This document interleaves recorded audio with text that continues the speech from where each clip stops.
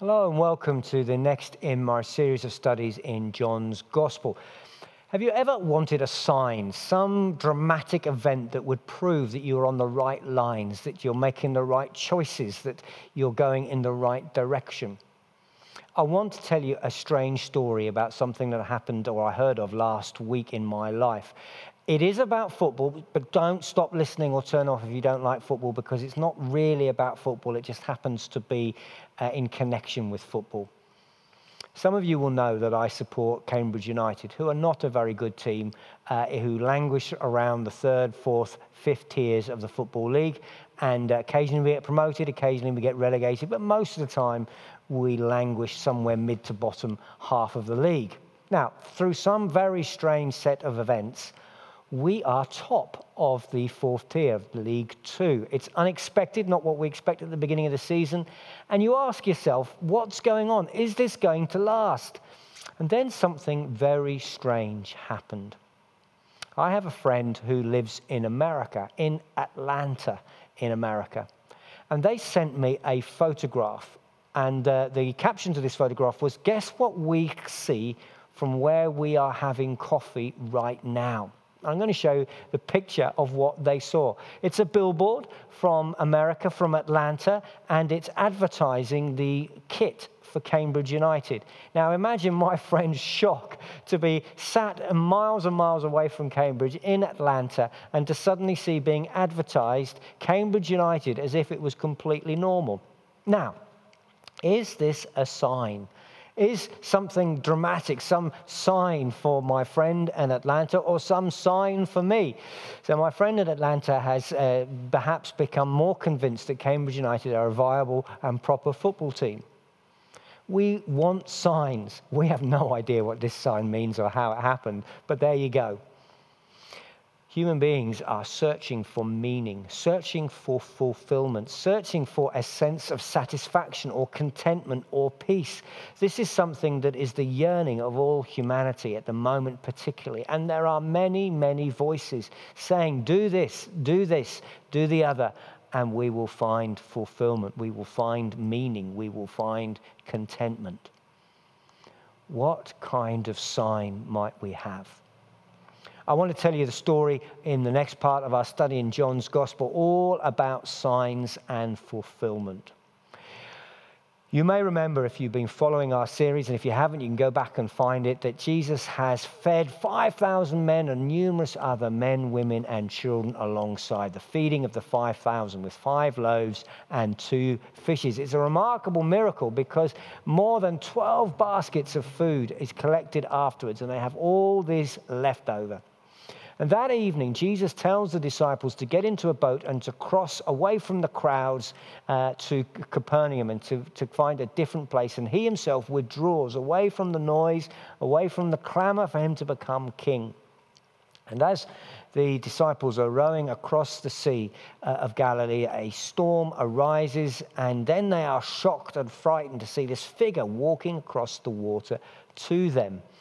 And Jesus reassures them in their fear. We did a whole session on how Jesus reassures us when we're afraid. He comes to them walking on the water. He gets into the boat, and immediately the boat arrives at its destination, which is a bit of a miracle. Now, why all this context? Well, the crowds discover that Jesus has disappeared, and they can count the boats. They realized he wasn't in the boat and that somehow he has gone. And so they search for him, and eventually they find him on the other side of this large lake. And he tells them not to work for food that spoils, not to come in search of another miracle of the feeding of the 5,000, not to come and look for more loaves and fishes, but to look for what God really wants to provide that will endure for eternal life. And they ask him, what do we need to do? And he tells them to believe. And this was where we ended our last session, believing in Jesus as Lord and as Savior, and to become his disciples. So we pick it up then, John 6, verse 30. They asked him, what sign then will you give that we may see it and believe you? What will you do? Now, on the face of it, that seems a reasonable question. Prove that you have the words of eternal life, Jesus. But actually, he's just done this remarkable miracle the day before of feeding these 5,000 people. But not only that, he's had the miracle and the remarkable feat of turning up on the other side of the water without a boat, and they don't know how he did that. So this asking for a sign is really just a little bit rich. He's already done 2 remarkable things. What more do they want? What more do you need to know that Cambridge United are a proper football team and it's not a fantasy of my imagination? There's a billboard in Atlanta, America, advertising and saying how great Cambridge are. What more do you need? Very often there are people around us and sometimes ourselves who say, prove yourself, God. And actually, it's really an excuse. J.C. Ryle, in his commentary on this passage, says this: the plain truth is that it is want of heart, not want of evidence, that keeps people from Christ. They'd already had the sign of the 5,000 being fed and of the water being crossed. And Paul tells us in Romans that the creation points to God, that we've already had signs that God is there. Our very own heartbeat, the existence of life points to God, because life has to be created from life. Where has life come from if there wasn't a God who created life way back in the beginning? And the beauty of creation points to God. Paul says in Romans 1:20, since the creation of the worlds, God's invisible qualities, his eternal power, his divine nature have been clearly seen, being understood from what has been made, so that people are without excuse. The very historical nature of Jesus, that we know there was a man called Jesus of Nazareth who lived and died and was crucified by the Romans, and his disciples abandoned him. That's all historical facts, attested by numerous other documents. And we know too that 2,000 years later the church exists and is based on the belief that he rose from the dead, that the disciples had their lives turned around, and all of this points to something happening. How is it that we're still talking about Jesus? So we too have had our signs already. So it's not about asking God to prove himself more. The evidence is already there.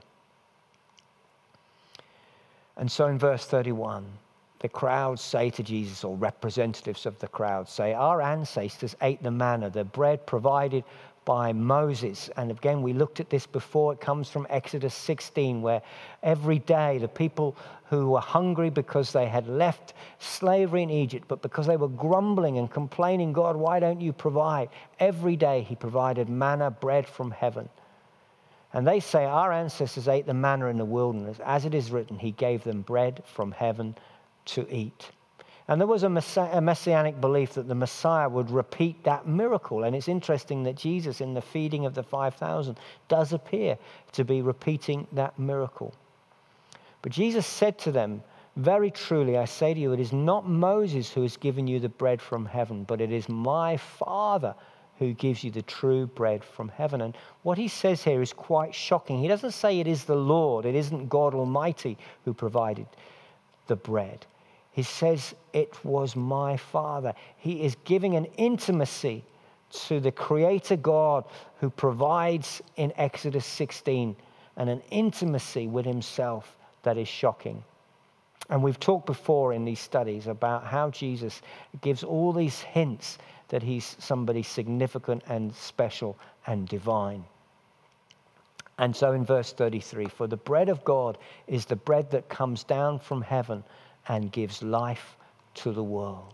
And again, this is a theme we've looked at before, but what does it mean to give life to the world? Well, undoubtedly, there was a sense of the eternal joy and health after death, that the life that God gives us in its fullness will be received after our death in the new life, eternal life of heaven, where there is no more death, no more sorrow, no more decay, no more old age, no more wrinkles, no more balding, no more pain, no more degeneration. And so the life that Jesus is bringing is that eternal life, and part of it is then. But it is also a life now.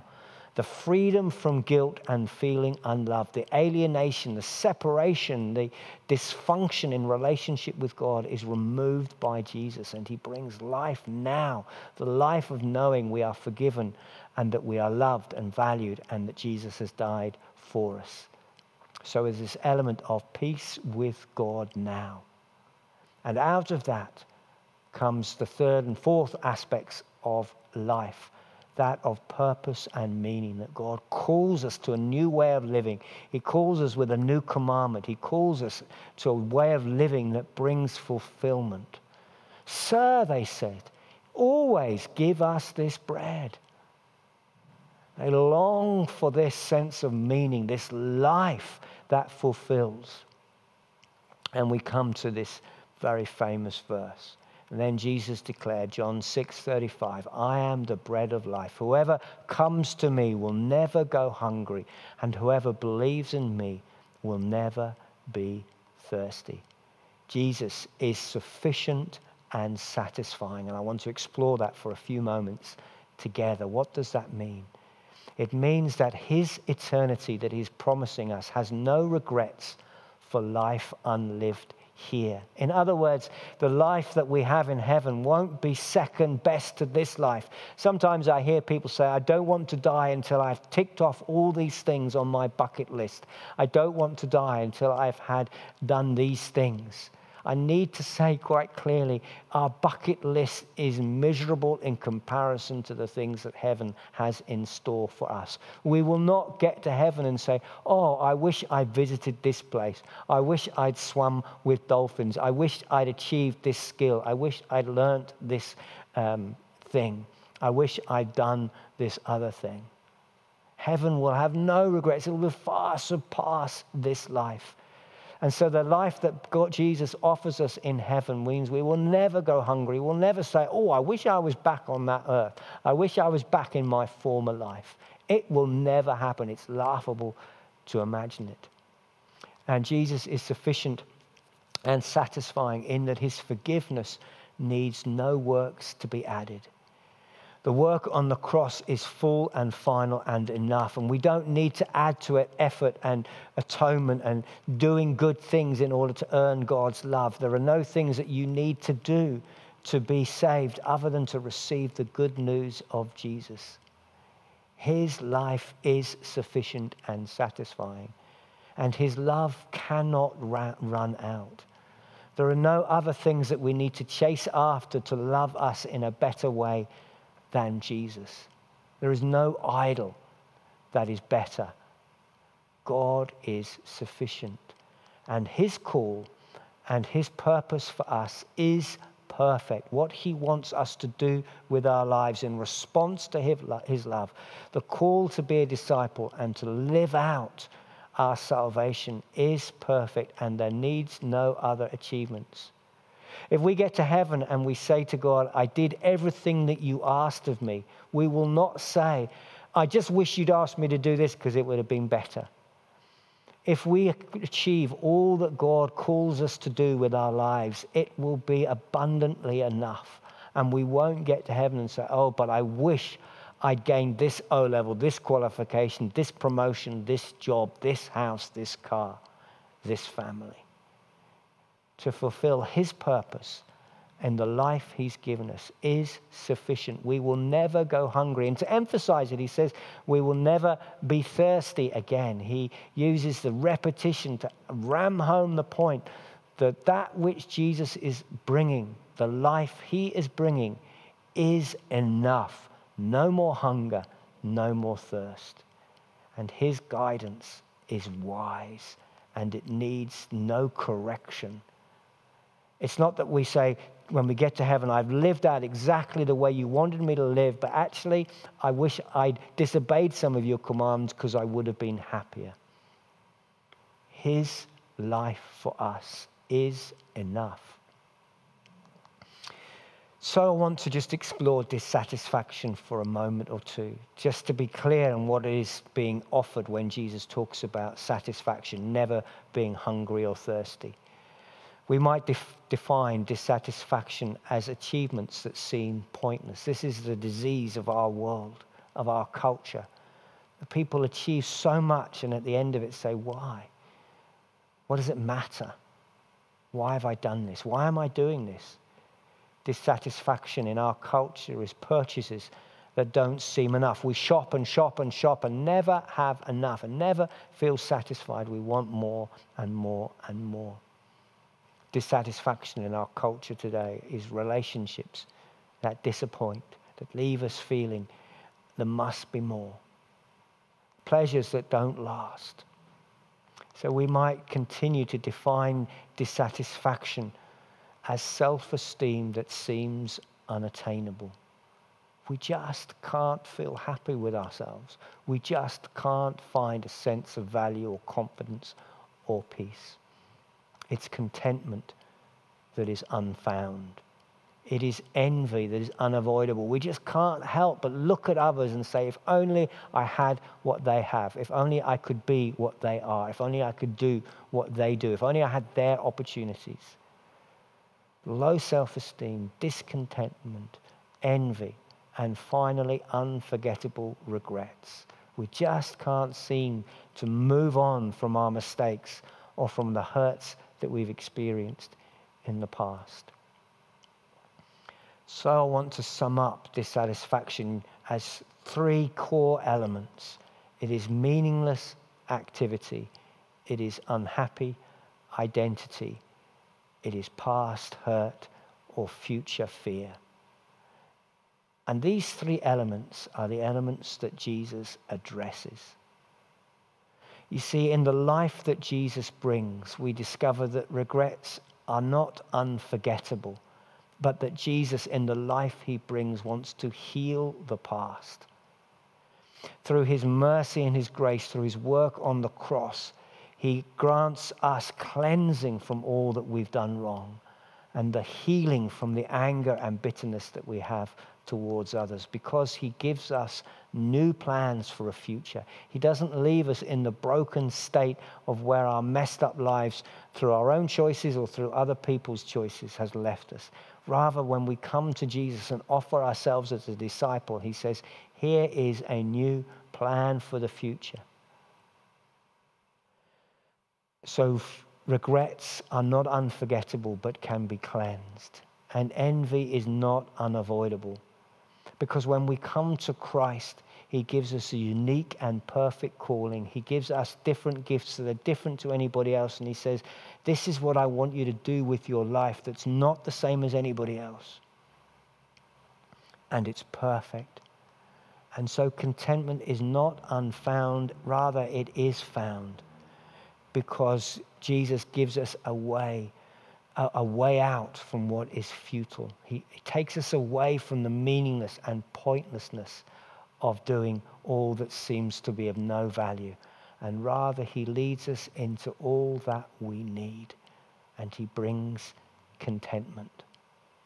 And rather than us live with self-esteem that seems unattainable, the cross and the love of God cleanses us from failure, as we've just said, and enables us to understand that he has died to affirm our value, that Jesus has placed a price on our head, and it is his death.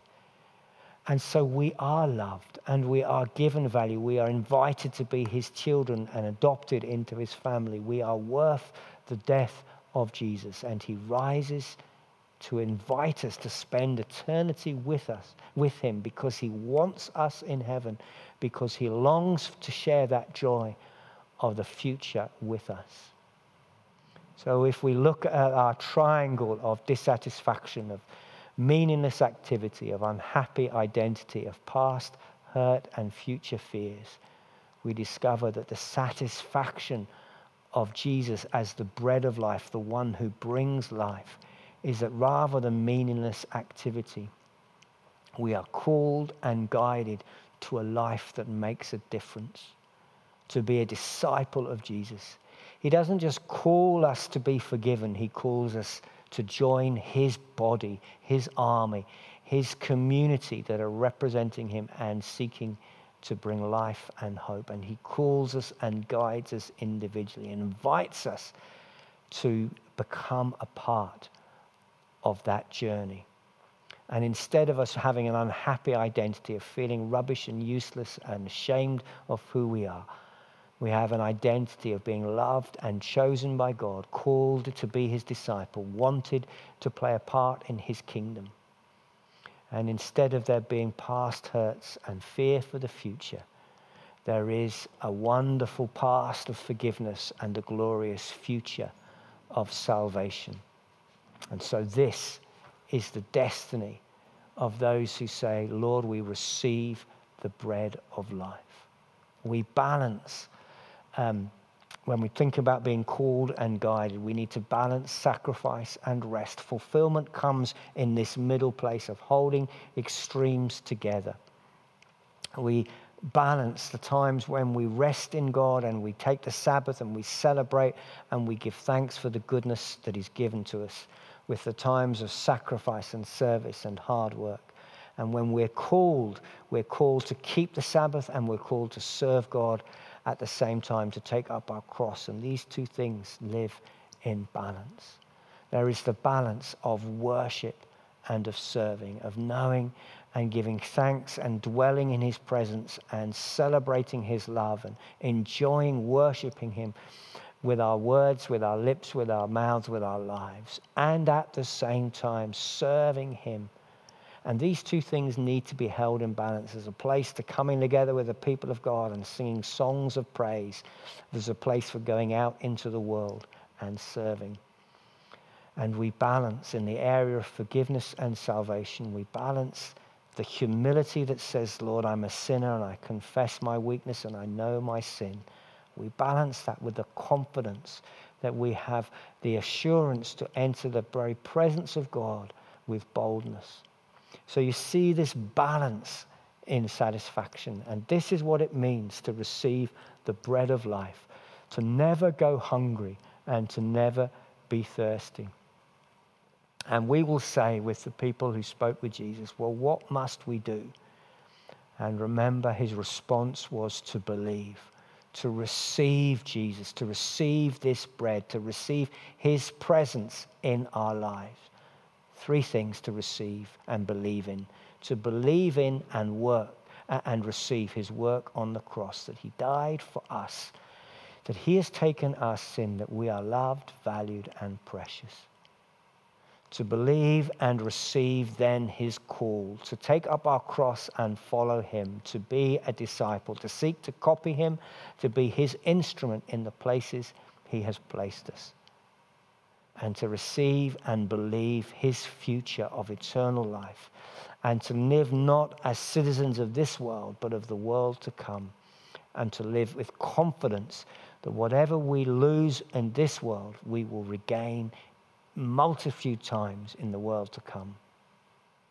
So, Jesus declared, I, Jesus, am the bread of life. I am the one who satisfies. I am the one who, if you receive, you will never go hungry again, and you will never be thirsty again. And so we receive that satisfaction, that fulfillment. Our questions for reflection as we draw to a close. Firstly, what dissatisfaction do we experience? Is it in the area of actions? Is it in the area of identity? Is it in the area of our past or our future? In what way do our actions seem pointless? Or in what way do we feel dissatisfied with who we are and our sense of value? Or in what way does the fear of the future or the stain of the past hang on to us? Let's pray for a moment before we ask the second question. Father, we bring to you our dissatisfaction, where our actions seem pointless. Lord, help us to hear the call to do what you want with our lives.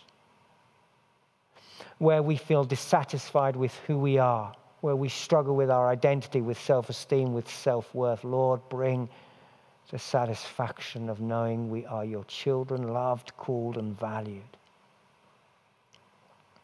And where we're dissatisfied and unfulfilled because of the past or because of our fears or hopelessness about the future, Lord, we give our past to you. Cleanse it and heal it. and we walk with confidence into the future. And so our second question for reflection is, what do we need to embrace more fully? Is it the cross? Is it a full grasp and understanding of how we receive what Jesus has done on the cross? Or is it our calling? Do we need to fully respect and understand and contemplate and grasp what Jesus has called us to be? Or is it our future? To fully hold on to where we are going, to fix our eyes on the future and what is to come rather than what is. Jesus invites us to receive him as the bread of life. He is what we need. It is his cross that we need. It is his calling that we need. It is his eternal life that we need. It's not one of these things. It is all three together. And if we embrace the cross, embrace the call to be a disciple, and embrace eternal life, we will never want for us anything else. We will be fulfilled and satisfied. Amen.